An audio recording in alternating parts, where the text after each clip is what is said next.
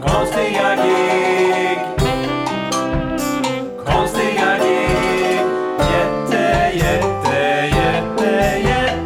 Jättekonstiga spelningar.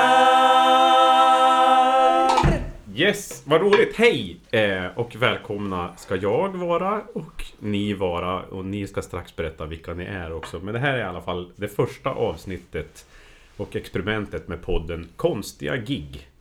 Där vi tänker prata själva och bjuda in gäster och prata om roliga eller märkliga eller tråkiga saker som har hänt på olika typer av gig och spelningar. Ja. Med oss här, vilka är ni? Jag heter Christer Falk. Jag leker museichef för tillfället och är sedan många år musiker i en massa olika sammanhang och spelar olika genrer och instrument och har en uppsjö av konstiga gig bakom mig. Bredvid mig har jag Jon. Ja, hej. Jon Skäre heter jag. Vad ska jag berätta om själv? Jag är trummis sedan många år och trumlärare på Kulturskolan. Har också väldigt många roliga och konstiga och tråkiga och fantastiska gig i ryggen. Vi får se vad det bjuds på sen. Ja, Björn Börjesson heter jag. Jag spelar gitarr och lite annat. Men framförallt nu på senare tid så är jag mer av en studiokille. Och håller på, men ja, jag har också spelat 1 miljard spelningar genom åren, känns det som, på massa olika ställen. Och det är ju det vanligaste man pratar om när man träffar musiker. Det är ju vad konstigt det var sist. Så det känns ju som här kan vi sitta ett tag. Visst pratar man ofta om det ganska roat. Alltså det var konstigt och det är en kul historia. Ja, det är liksom, och ofta så är det behållningen med tanke på gaget kanske inte alltid är det. Nej, och det är ju bra. Det blir ett litet sidospår där, men det är faktiskt en av de frågor som jag är väldigt nyfiken på, både er och andra som kommer hit och är gäster. Det är ju det där med gage. Alltså vad får man betalt och inte? Och kan ni komma ihåg liksom, vad är ert sämsta gage? Oh, holy shit. Alltså förutom 0 kronor. Ja, men har du fått någon gång 0 kronor och ingenting annat heller? För jag menar, man har ju då har man spelningar. Det blir 0 kronor, men du får... Alltså, jag vet. Kaffe. Mitt sämsta gage någonsin. Men det var också för att det uteblev på ett sätt det som var utlovat. Det var jag och Jonas Karlager var spelade på ett ställe nere i Valdemarsvik. Och där var det några i publiken som bjöd upp oss dagen efter att spela på en bröllopsfest som var. Och de såg oss där och sa, men vi har ingen band imorgon. Kan inte ni komma upp och spela? Så, ja, sure. Så pratade vi gage och sa han att ni får käk. Det är det vi har. Och vi skulle ändå vara där den kvällen och tänkte, ja men det är gratis mat. Vi kan gå upp och spela någon timme. Inga problem. Ja. Och så gjorde vi det och så underhöll vi där. Och sen så skulle vi säga, fanns det käk? Ja, det gick ju åt. Men det finns en spettekaka i köket. Och så i och med att vi var hungriga så vi satt och gnagde lite med den där spettekakan. Vad är en spettekaka egentligen? Det är ju typ bara eventuellt socker och typ någon form av stärkelse som är i ugnen. Och så har den en kul form och en kul färg. Men det smakar ju papper. Ja, det är skitäckligt. Ja, det går inte att äta. Det är ju bara... Alltså det är ju bara utsmyckning. Så till alla våra eventuella skånska lyssnare vill jag säga att det är nog jättegott. Jag har aldrig smakat, men jag tror att det är gott. Ja, nej, men så det är liksom spettekaka har vi fått en gång. Ja. Men men det var också lite speciell situation sådär. Men det brukar minnas som det absolut sämsta. Ja, det är ett dåligt gage. För jag hade hellre inte fått den. Så att säga. Innan vi går vidare till Jon med det här så jag råkar ju veta om att du har fått ett väldigt konstigt gage alldeles nyligen. Alltså när man inte får pengar utan man får... Ja, kapitalvaror istället. Berätta gärna om det. Ja, vi spelade för Wilroy Bosch som gör massa badrumsarmaturer och porslin och grejer. Och då fick vi ett litet gage och varsin takdusch. Och det ville alla i bandet vara nöjda med det. Nej, men vi var svinglada med det. För Jonas ville ha en. För att han sa det att när de förhandlade att vi kan ju ta en av era takduschar istället. För om liksom de inte hade råd med det standardgaget. Så ja, men det är skitbra. Och jag blev jätteglad för vi skulle göra om vårt badrum. Det var perfekt. Claes blev också glad men har insett nu att han kan inte använda den överhuvudtaget. Så att den står där och irriterar honom. Men han kan sälja den. Den har ju värd ganska mycket pengar. Men hur skattade ni för den? Ja. Och det får man väl säga att det kommer väl vara en del saker som kommer att nämnas i den här podden där det handlar om att ibland redovisas inte alla pengar som de ska och jag vet inte, ni får väl anmäla oss om ni har lust. Ja, jag vet inte om det är någon gåvoskatt på spettekaka. Nej. Jag tror att Straffavgift. Jon, sämsta gage. Jag kommer faktiskt inte på något sämsta gage så, men däremot kapital var alltså att har du också fått det? Ja, grejer ja. Ja, men det här är lite konstigt. Jag spelade med min farsa en gång för jättelänge sedan. Alltså jag var kanske 15 år eller någonting. Och spelade faktiskt förband till blueslegenden Jimmy Rogers. Oj. Jäklar. För det första var det ett vänsterhänt trumset. Det är bra. Förlåt, jag ska inte avbryta. Men det var någon äldre gentleman, någon riktig så här bluesfarbror från USA som hade det trumsetet som var lite sur för att jag var tvungen att flytta om det. Men jag kunde inte spela på hans vänsterhänta trumset, det gick inte. Men hur som helst, gaget var ett par boots. Okej. För att en av killarna som var med hade skoaffär. Och det fick jag ett par boots, vilket egentligen är ett ganska bra gage. Ja, men det roliga är att jag aldrig tyckt om boots. Och jag har ingen minne av att jag använt dem. Men sen hittade de där bootsen hemma hos mamma många år senare på vinden. De var helt nernötta. Så jag måste ju ha... Ja, men låt säga att jag har ingen minne av att jag använt dem. Har du kvar dem? Vet faktiskt inte. Men... Ja, mitt förslag är att du tar med dem och visar dem nästa gång för oss. Ja, nej, jag vet faktiskt inte. Jag har ingen aning om vart de skulle kunna tänkas vara. De ligger nog kanske i någon låda någonstans. Men... Eller så är de kastade för att de var så... Det var inte mycket kvar liksom. Nej. Men jag misstänker att det kan vara min brorsa som har använt dem. Fantastiskt. Men var det den brorsan man kunde se i Melodifestivalen häromdagen? Eller ja, igår var han med. Ja. Vem var det? Love Wikman Åbom. Spelade med Stikos Per. Ja, okej. Ja, jag tror det. Det var lite coolt. Ja, en lite Melodifestival-tema på berättandet eftersom du namedroppar Karl Hage här som är en gammal Melodifestival-räv. Så det är roligt. Jag kommer att tänka på två stories med dåligt gage, eller ett med dåligt och ett med just kapitalvaror. Det hade jag inte tänkt på innan, men jag snabbt bara nämnde att jag gjorde ett gig för Ikea för 1000 år sedan där jag fick en ryggsäck och en schweizisk armékniv. Som just den kniven var jag väldigt nöjd med. Jag var fruktansvärt nöjd. Den var ju dyr. Alltså så även då, det var ju rent i kronor och ören var ju det mer värt än vad vi normalt skulle ha fått för motsvarande spelning. Så det var ju bra. Ikea Family-grejer, det fanns i den där lilla Ikea Family-shoppen. Ja. Där. Och då fick vi alla varsin stor ryggsäck och en armékniv. Den blev senare stulen av jag vet inte vilket ord. Jag tror groupie är ordet som kan passa bäst, även om det låter storvulet.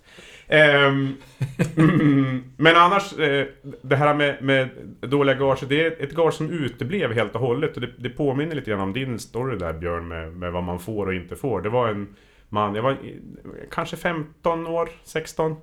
Så ringde det en kille från Hudik faktiskt. Så. Och nu tittar jag menande på Jon eftersom jag då håller honom skyldig för det här eftersom han är därifrån. Och han ville att vi skulle komma med en jazzkvartett och spela på hans dotters bröllop. På festen efter bröllopet så ville de ha lite swingmusik. Och det var ju trevligt.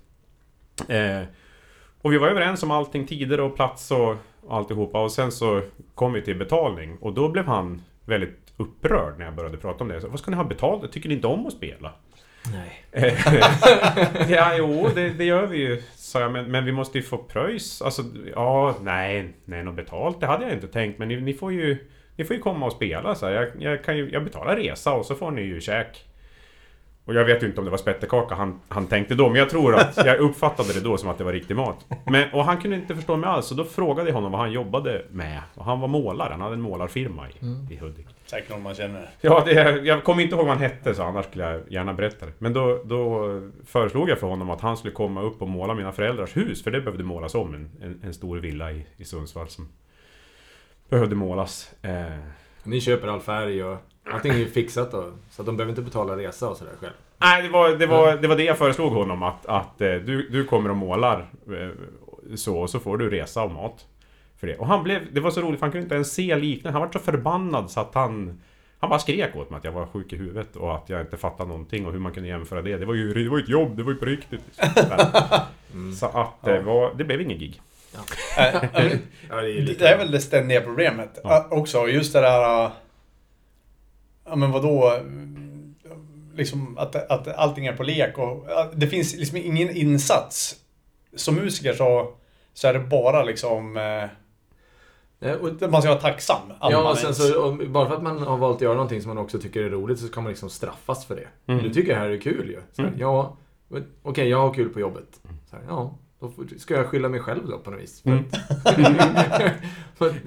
Varför kan inte du också ha kul på jobbet? Om du har en rolig dag, skulle du kunna tänka dig att gå ner i lön då? Det är märkligt. Och det kan man ju i och för sig ibland. Alltså jag menar, det finns ju någonting i det. Man tar ju olika mycket betalt olika gånger. Om det är en väldigt, väldigt rolig grej som man gärna är med på, så då är i alla fall jag billigare än om det är något, det här, jag vill inte göra det här. Och så är det väl med andra jobb, kan det väl vara också. Ja, så. Men att man förutsätter, och den här evinnerliga, det är en chans för dig att synas. Ja, och det är väl... Ja, det kan leda till något annat. Ja. Det kommer bli fler. Ja. Men det var faktiskt, måste jag säga, jag spelade en gång jag tror att det var Linköping eller någonting. De skulle ha någon sorts coverbandsfestival på Harrys eller någon sån där i Linköping. Och då var det ganska mycket liksom, jag tror att det var rätt mycket etablerade artister och sånt där. Men alla som jag vet skulle spela gratis. Man skulle spela några låtar var liksom. Och så, det var som någon sorts stor audition liksom för... Ja, det här kommer leda till väldigt mycket mer. Men mig vet så blev det aldrig någonting av det. Det blir det aldrig. Jag tycker att det är liksom varenda spelning så är det så här, men det kommer vara en snubbe från ett eventbolag där. Så här, ja, det är alltid en snubbe från ett eventbolag någonstans. Liksom. Men det har ju 80% av Sveriges befolkning jobbar på ett eventbolag. Ja, men det har ju aldrig lett till att det är liksom, hej, jag är killen från eventbolaget som var på er spelning. Liksom. Vill ni ha fler? Jag vet inte om det någonsin har hänt någon. Men, ja, fast samtidigt så tänker jag alltid på ändå så kan jag inte låta bli att tänka att man vet aldrig vem som lyssnar. Nej, och men det är ju liksom en annan sak. För det finns ju det är ju en anledning till att man alltid ska spela bra och ha roligt och göra en bra, mest för publiken som är där och liksom för att, och gör man det så om någon hör det och tycker så här, det här vill vi höra mer av, det har ju hänt massa gånger. Men att man har tagit en gratisspelning eller gått ner i gage för att det kommer kunna ge till mer för att det är någon där som kan boka och det spårar ju alltid ut liksom. Och i den logiken då är det fler som kan boka gratis gig med en. Ja. Det är det skulle leda till i så fall. Ja, visst. Ja, nej men en annan, det där med gig, eller vad heter det, gagefrågan tycker jag är fascinerande. Det var jag kommer inte ihåg hur länge sedan jag gjorde, men var vid någon flytt som jag hittade ett gammalt skrivet kvitto på ett gage som jag hade fått 1988. Då vi hade spelat jag och en kompis hemma hos vdn för Gränges Aluminium i Sundsvall. Gränges, ja. Ja, jag menar.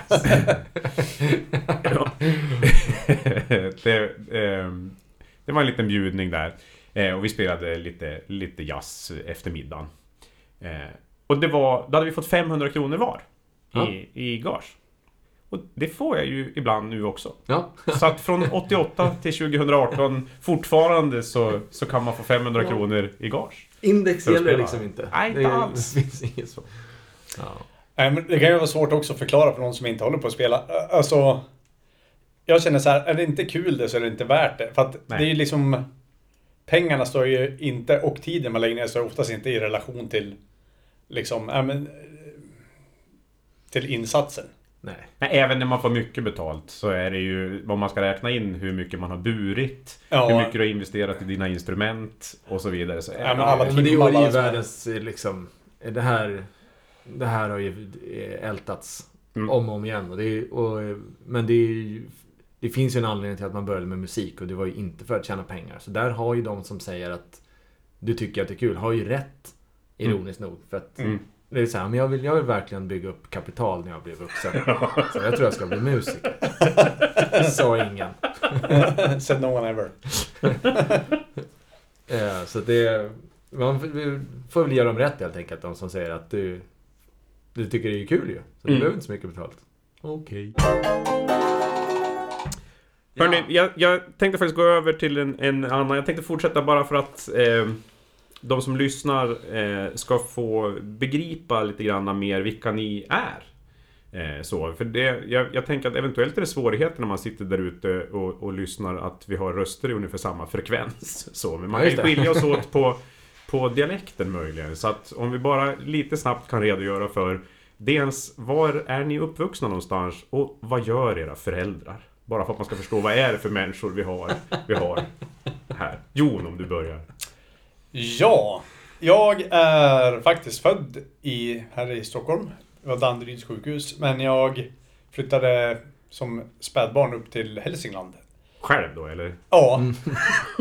Ja, nej, men flyttade upp med mina föräldrar och de gick då på Konstfack. Så mina föräldrar höll på mycket med konst och musik. Och ja, så att den miljön är mig hemtam. Så att det finns väl en viss anledning till att jag valde att hålla på med musik. Och du har väl flera syskon som håller på med musik också? Ja, framförallt är det min brorsa är ju också trummis. Och sen, så han jobbar ju med det. Men sen har jag flera syskon som håller på att spela mycket. Som också är duktiga. Men som kanske inte håller på... Inte som jobb? Nej, inte som jobb. Nej. Men var det länge sedan du flyttade från Hudik? Ja, jag flyttade... vad kan det vara? Ja, men det var typ 20 år sedan. Jag har bott här. Så att jag flyttade hit och skulle gå på rockmusiklinjen på Fryshuset. Och sen har jag gått på Münchenbryggeriet på musikproducentutbildning. Efter Frysen, ja. Och sen har tiden gått. På SMK då, eller? Ja, precis. Var det Janne som var lärare där då? Roger och Martin. Okay. Roger Krig och Martin. Förlåt Martin, om du lyssnar. Vad fan är det? En del är ju så stora så de är ju bara sitt namn. Ja, precis. Det är Sil, Sting och det är Martin. Ja, precis. Fantastiskt. Ja, men Björn. Ja, Martin vad Andersson. var frågan? Var jag kommer ifrån och vad mina föräldrar jobbar med? Ja. Okej, jag kommer från Sigtuna norr om Stockholm. Som är ett litet samhälle där ute. Och mina föräldrar, mamma jobbade med tull. Hon jobbade på Generaltullstyrelsens tariffbyrå innan hon gick över. You do. Ja, precis. Innan hon bytte sida gick över till Svensk Handel och jobbade med de som inte vill ha tull. Ja. Så det var ju nice. Hon tullade på sina principer då. Exakt så. Så att hon blev scoutad där så att de skulle kunna manipulera Tullverket från någon som hade inside. Sägs det. Farsan jobbade med flyg. Jobbade med flygunderhåll och mekanik. Och sen jobbade han på Arlanda, planeringschef. Sen startade han eget bolag och höll på att mäkla massa flygunderhåll och verktygslådor. Typ. Sen håller på med underhållning bägge två då, så att... Ja, exakt. Badumts. Det där har vi har inte riktigt bestämt det än. Om vi får vi ordvitsa eller inte. Det är ju, vi måste ha ett safe word bara om det blir för mycket. Slå. Ja, så det var väl det. Men Sigtuna ligger nära Arlanda, så är det inte så konstigt att båda föräldrarna jobbade ute på åt det hållet liksom. Men farsan spelar trumpet, Dixieland. Så det var mycket musik hemma, så vi spelade och syrran sjunger, brorsan spelade sax och sådär, så vi höll på. Sen som vi var en musikfamilj, det vet tusan egentligen. Men så det... Ni såg ju mer som en tullfamilj. Ja, vi var en tull- och underhållsfamilj. Ja, kära någon. Ja, så det är det. Sen så flyttade jag in till stan när jag var 19 och så har jag gått musikhögskolan. Sen så har jag på spelat och så startade vi studio och så nu är det nu. Coolt. Ja. Och jag är uppvuxen i Sundsvall och är nog från en musikfamilj, även om ingen har det som jobb eller yrke. Men mina föräldrar är psykologer båda två, så att det är väldigt homogent vad de gör. Jag är en av de mest testade människorna som finns. Jag fick agera så här kalibrator för en massa olika test när jag var liten. Det var jätteroligt. Jag älskar att göra tester. Och se hur ens IQ kan skilja med flera 100 poäng från det ena gången till den andra och sådär. Inte flera 100. Men pappa är trummis och har spelat väldigt mycket när jag växte upp, och det tyckte jag var så kul. Alltså det verkar som att han hade så roligt hela tiden. Så jag ville spela så mycket som möjligt. Och jag ville också bli trummis. Och där gjorde han en rolig pedagogisk insats i det. För han tyckte att det får jag väl bli om jag ville det när jag skulle börja på kommunala musikskolan. Men du får följa med mig på ett av mina gig först, och så får du bära alla trummor. Hela det gigget, både dit och tillbaka. Efter det får du bestämma dig för om du vill spela trummor eller inte. Då valde jag klarinett. Ja. Bra, Efter men det. du är ju personifieringen av den här. Skulle ha valt piccolo. Ja, Här kommer du med kaffeburkarna. Ja. Nej, men så det var det var ju bra. Det var ju en jädra tur att man fick välja ett riktigt instrument. Ja. Bra. Sen undrar jag... Var bandet Therapy? Slå av! Ja. Knödelsprätzer. Eller vad sa du? Vad säger på det? Ja. Ja, det var väl slå av. Sen har jag en annan så här också som jag vill försöka placera. Jag vill verkligen försöka ge ledtrådar till dem som hör det här, att kunna begripa vilka som är här. Och då är det, om ni då tänker på era olika gig, konstiga eller inte, men det här gör ju att det kanske var konstigt. Vad är det konstigaste scenkostym ni har frivilligt eller påtvingat haft på er? Björn. Oj. Det måste man nästan fundera lite grann på. Konstigaste scenkostym. Det var en väldigt, väldigt svår fråga, för att jag vet inte riktigt om jag minns någon gång. Du kan få tänka, jag kan drämma i, för jag vet ju precis vad det är för mig. Så jag kan drämma i med den så länge. Det är att jag spelade under en lång tid med ett barnband. Alltså vi var inte barn, utan de vi spelade för var barn. Det heter Krämen, giraffer och andra saker. Och på några av de spelningarna lyckades jag få låna en kodräkt. För det passade bra i vårt koncept, tycker jag. Så att jag har haft en full size kodräkt på mig och genomfört ett antal gig. Ja, så det är utan tvekan det konstigaste jag har haft på mig. Det känns samtidigt i sammanhanget som det var helt okonstigt. Ja, det var inte märkligt. Nej. Men det var konstigt. Ja, precis. Var mest covers. Ja. Du är helt on fire. Nej, men sen så kryllar det av olika tillfällen när jag har haft saker på mig där någon detalj har känts obekväm. Alltså när man sitter i en revyorkester och alla ska ha guldfärgade plommonstop. Så då det är så speciellt det där när man känner att ibland så har jag haft konstiga saker och tyckt att det passar, det är med det stämmer. Sådana där kodräkten var ju mindre konstigt. Ja, eller folkdräkten på Skansen. Vi är folkdräkt på Skansen är ju regelbundet, och det känns ju inte ett dugg mig. Tvärtom så tycker jag att jag är ovanligt snygg när jag har den på mig. Fantastiskt. Men det skulle ju kunna vara konstigt i ett annat sammanhang. Men just det som jag kommer ihåg som är det där som jag inte har känt mig bekväm, det är faktiskt ett guldfärgat plommonstop som kändes sökt. Det kändes inte, det var inte bra. Ja, Jon, du kommer ihåg också, sa du.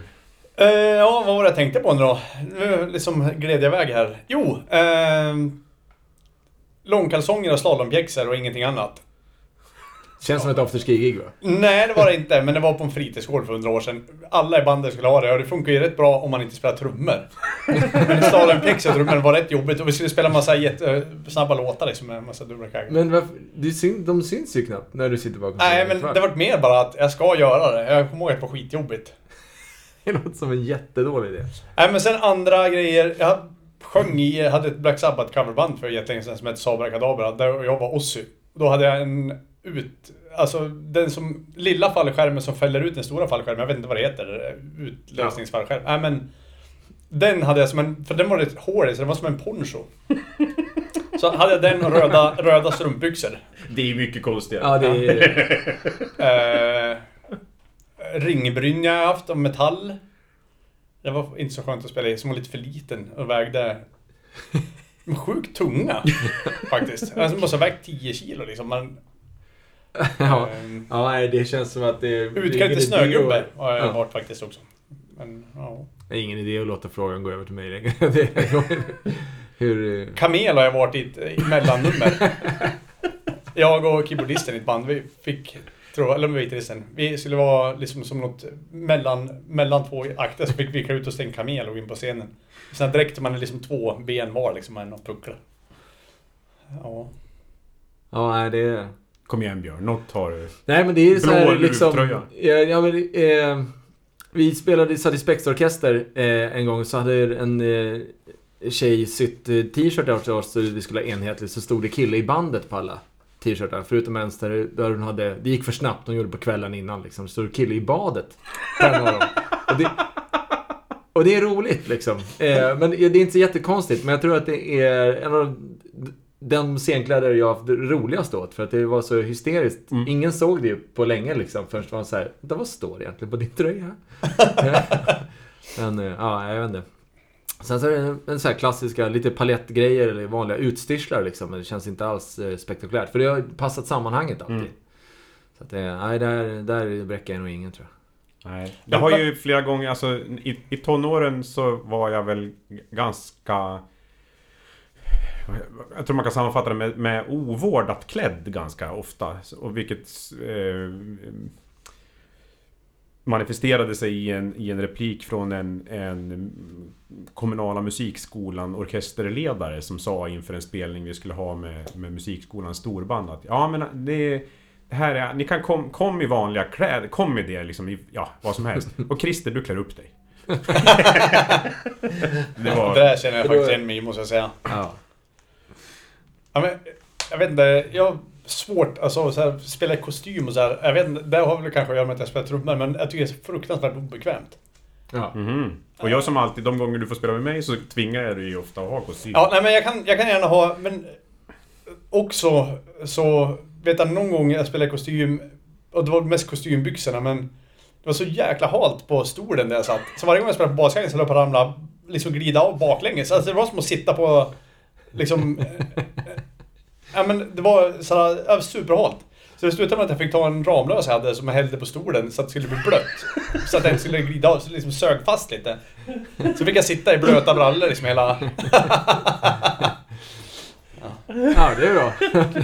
Och inga liksom andra, du hade inga andra, jag är ju själv fåfäng på det sättet. Jag skulle tänka att nu kan någon tro att jag har kissat på mig, och så skulle jag bara ha låtit bli och gjort den. Nej, men det syntes, alltså, det var svarta brallor, det syntes ju inte i alla fall liksom. Nej, okay. Men jag tror inte jag är trygg, jag tror inte jag är trygg nog att göra det i alla fall, skulle jag säga. Nej, men det var så otroligt distraherande att jag kände som att jag skulle ramla av stolen hela tiden, så jag tänkte det går inte att spela om man. Men det var ju som att sitta och balansera på en pilatesboll liksom. Det var så det kändes så här. Man, Konstiga spelningar. Ja, nu skulle jag vilja komma till själva kärnämnet här faktiskt. Just konstiga gig. Och se om ni har något, bara ett. För vi ska ju försöka hålla ut och prata om det här jättemånga avsnitt. Ja. Och så. Så att ifall ni har varsitt konstigt gig att prata om. Och då, innan vi gör det skulle vi kanske etablera också vad är ett konstigt gig? Ja, precis. För det känns, det finns ju massa olika kategorier där. För det kan ju vara konstigt på så vis att det är en märklig förfrågan att ja, men ni ska spela den och den typen av låtar i den och den typen av lokal för den och den publiken, som man känner att så här, det här har jag aldrig fått, den här frågan har jag aldrig fått för. Liksom. Men det är ingen dålig idé egentligen, utan det kanske är jättebra. Sen så kan det vara konstigt på så vis att man ska göra något helt normalt, men man känner att det här stämmer inte. Det här är ingen bra, det kommer inte funka liksom. Men alltså, eller så är det konstigt för att det är tänkt att vara på ett sätt, så blir det något helt annat liksom. För att, jag menar, när du och jag spelar ihop på Skansen till exempel, det är ju ett konstigt gig egentligen. Ja. Och stå i liksom någon form av rockbandsättning och spela Dans kring granen i helt flängd i huvudet-versioner egentligen, är ju det. Och, Men och att det är utomhus mitt i vintern och 6 set per dag. Ja, och det är ju jättekonstigt. Ja, och det är ju konstigt just för att det faktiskt blir så himla okonstigt när vi väl gör det. Så känns det som att det är mest naturliga sak i världen och alla är jätteglada och dansar. Det är ingen som höjer på ögonbrynen överhuvudtaget. Men det hade varit svårt att pitcha det, tror jag. Liksom till om ingen har sett det innan. Så jag tänker vi ska göra så här. 6 gånger om dagen.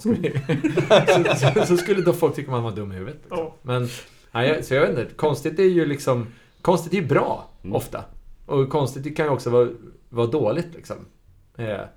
Och det här vi pratade om förut med vad man får betalt och inte. Alltså det är ju en del av charmen att det är konstigt då och då. Att man har en story att berätta sen. Det gör ju det roligt. Ja, men det är det som jag menar, ett konstigt gig vi hade med vår lilla trio var att vi skulle åka ner till Ikea i Zürich och spela svensk exportpop i deras kafeteria.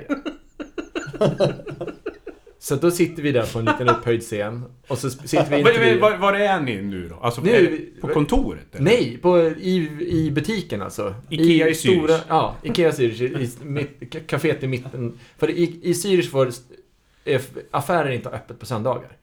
Okay. Någonsin. För det man får inte ha. Ja.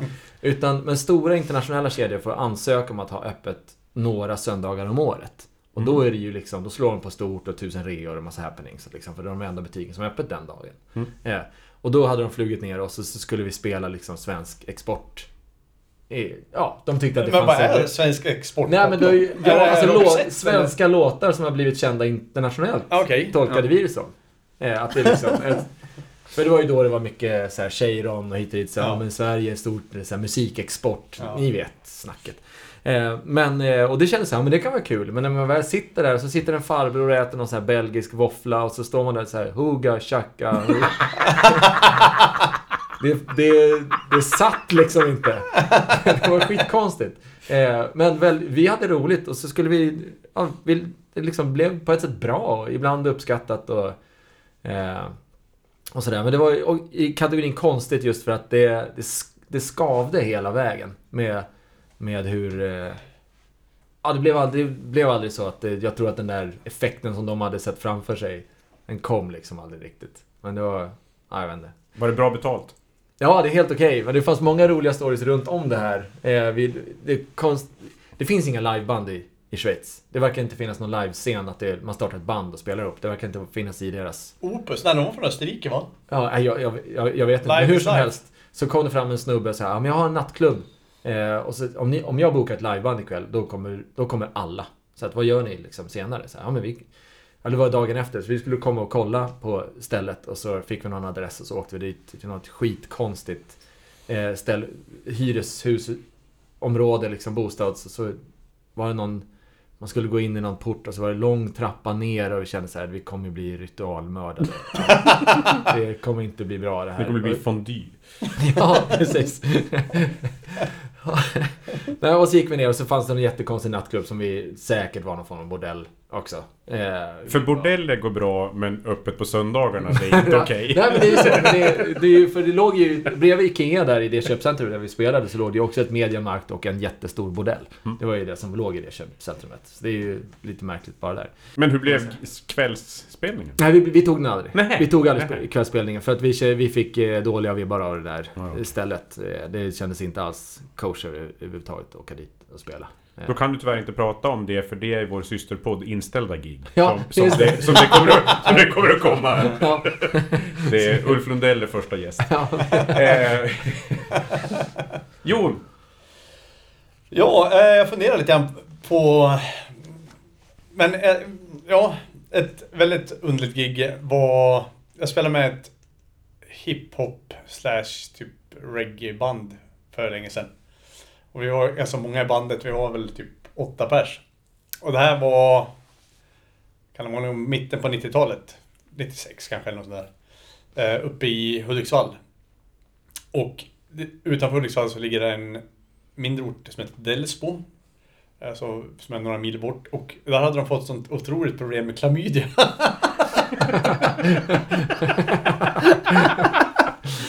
Så att...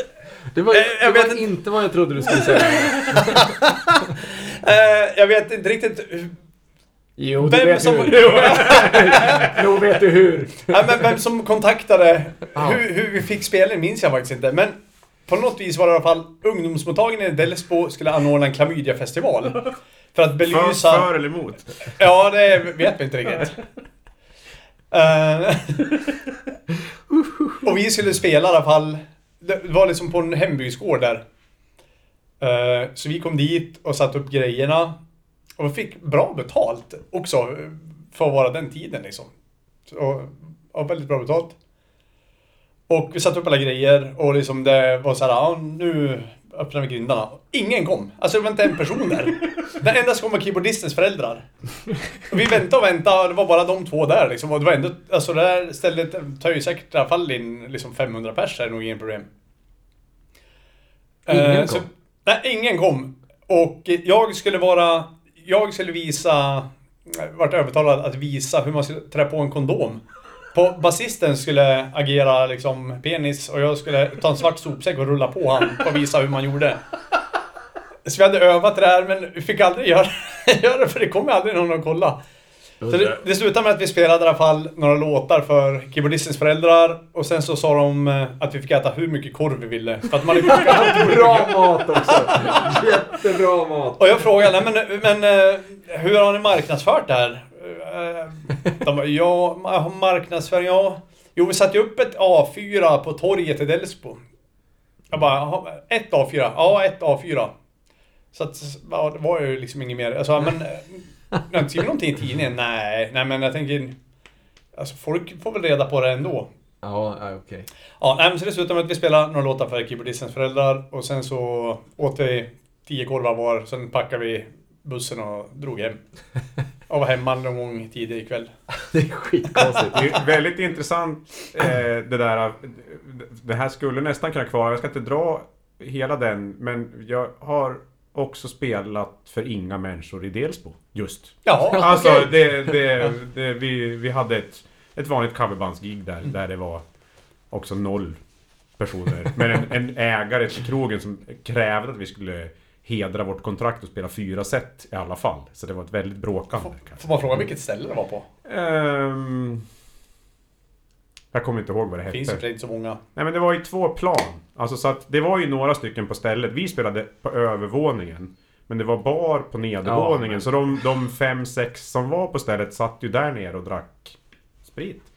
Och kom upp så här någon gång ibland och tittade in och liksom konstaterade att här vill inte jag själv stå och lyssna på liksom. Nej, och det men ingen roll hur bra vi. Och vi var också, jag kommer ihåg så väl att vi hade, det var ett band som ibland spelade med blåsektion och ibland utan. Och när vi var blåsektion med, då var vi 4 i blåsektionen. Så vi var ju väldigt många då och åtminstone en kör dessutom. Så, och till det här gigget kommer jag ihåg, vi snackade om det innan, att det var inte så bra betalt så det egentligen var rimligt. Men alla var ändå, men vi delar på det. Så det blev väldigt lite pengar per person, men vi var alla istället. Hade de bara åkt liksom den vanliga sättningen utan blås så hade de ändå fått okej gage för det här. Men nu var det också väldigt lite betalt.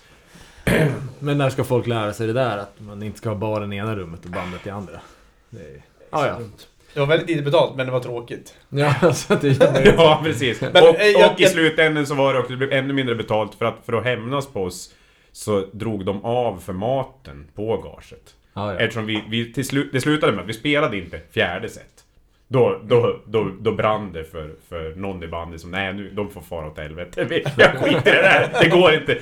Jag har spelat i 3 timmar för ingen. Vi kan inte.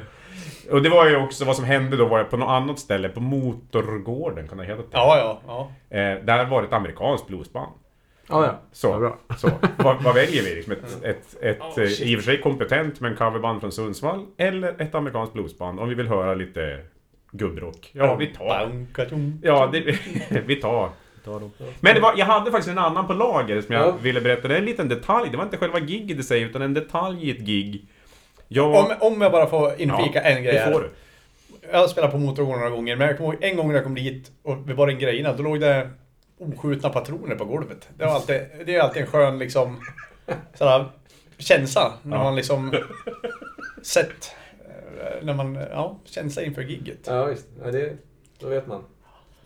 Ja, det var bara det. Ja, jag kom att tänka på, för jag funderade inför här på olika saker. Då kom jag att tänka på en liksom specifik händelse under ett gig.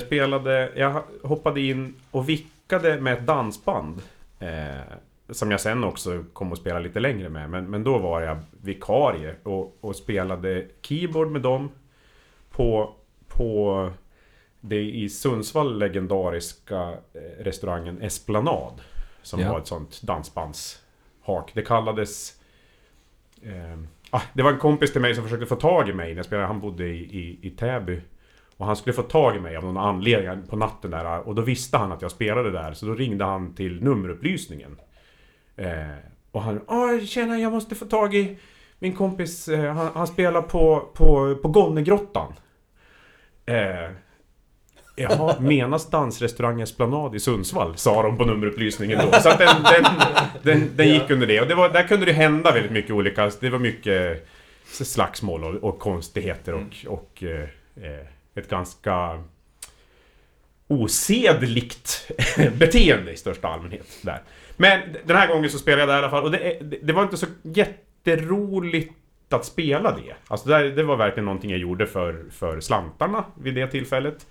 Men jag såg fram emot en låt, nu har jag glömt vilken det var, men någon treackordslåt där jag hade keyboard-solo. Så det var roligt, den var lätt, och jag skulle spela solo, så jag kunde gå loss mycket. Det såg jag fram emot lite grann, att nu i det här sättet kom ju i alla fall den, så det var något så. Och precis när det ska börja, då är det någon som tar tag i min arm. Som liksom nedanför, jag satt vid scenkanten, då är det någon nedanför som tar tag och drar i min arm så jag kan inte spela. Och då står det en skäggig man i 60-årsåldern där, som säger jag ska dra sig där. Till slut så jag hör ett starkt ljud och då säger han på jag ska inte försöka härma, för jag är så jävla dålig på att härma danska, men på danska så förstår jag att han frågar, var är toaletten? Alltså, han vill veta, han hittar inte toaletten. Så, och jag pekar liksom, du går där och där. Många tack. Och då var solot klart. Ja! Så att jag fick inte spela en enda ton på mitt solo, för jag agerade ju toalettpekare. Så. Till dans. Ja, så det var det, helt det är enkelt. Det var inget mer med det. Så. Ja, men jag tycker att vi rappar upp det. Så här, jag har en avslutande liten tävling som vi ska köra mot varandra. Som avslutar det här med... och sen innan vi gör det, för det slutar med den här tävlingen, och innan vi gör det så vill vi säga att vi hoppas att ni som har lyssnat har tyckt att det har varit något att lyssna på, och till nästa gång, som är om ungefär en månad, så kommer vi att ta med någon gäst, men vi vet inte vem det är än, så att det återkommer vi om då. Så. Ja, det är många namn. Alltså... Ja, det är ju det. Ja. Så att det blir svårare blir inte att få tag i någon utan att välja ut vem som vi vill lyssna på. Så. Och det var inget mer med det. Men vi avslutar den här omgången med en tävling som heter Awkward Silence. Ja. Vi ska helt enkelt vi ska se vem som pallar vara tyst längst. Vem står inte ut med tystnaden och bryter den? Har ni förstått reglerna? Ja. Jag håller på nyser. Ja, nu är det bara så här, ingen får vare sig skratta eller säga något eller känna att det här blir för mycket. Och den här lovar jag lovar er lyssnare att det här kommer att vara oklippt. Så att om vi nu pallar 15 minuter, då kommer det här att vara 15 minuters tystnad. Klara, färdiga, gå.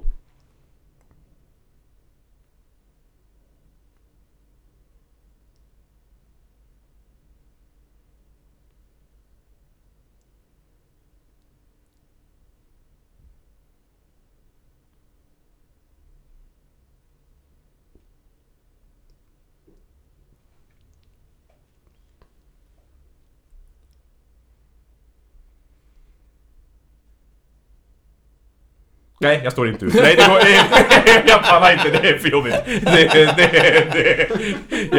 Min vinnarinstinkt är stor, men min sociala ångest är ännu större. Så, det var... Då ligger Christer under med 1 poäng i den Ja, tävlingen. precis. Minus, ja, men det finns bara minus. Ja. Oj, Ja, tack ska ni ha. Tack. Tack, hej då. Tja, hej.